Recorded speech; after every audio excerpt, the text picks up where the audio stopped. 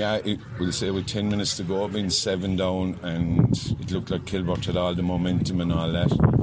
So we didn't panic, we got it back to 4. And, you know, we were in the game, there was a long stoppage, and then we got the penalty. So I think it was vital there with 7 minutes to go that we kept taking our scores, taking the points to keep us in the game, and it did. It opened up. Being honest, with 10 minutes to go, being 7 down, it wasn't looking good.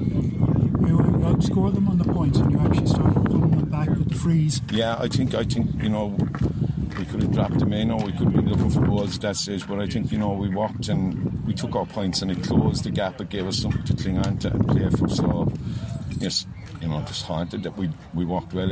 John Desmond won a great penalty, and Aidan Foley showed great character to score it when that amount of pressure on him.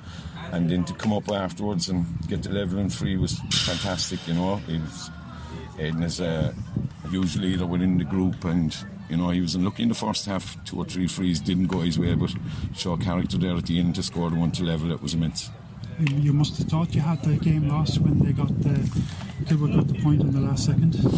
Yeah, but I knew there was at least 5 to 6 minutes of injury time. Dennis Farrell got a bad head injury there 10 minutes into the second half, so we knew ourselves that there was 6.5 minutes of stoppage time, and when they scored it was 5 minutes, so we still had a minute and a half to go. So we walked the ball out well, we didn't panic and won the free in, you know, so we got a point out of it, so we're delighted.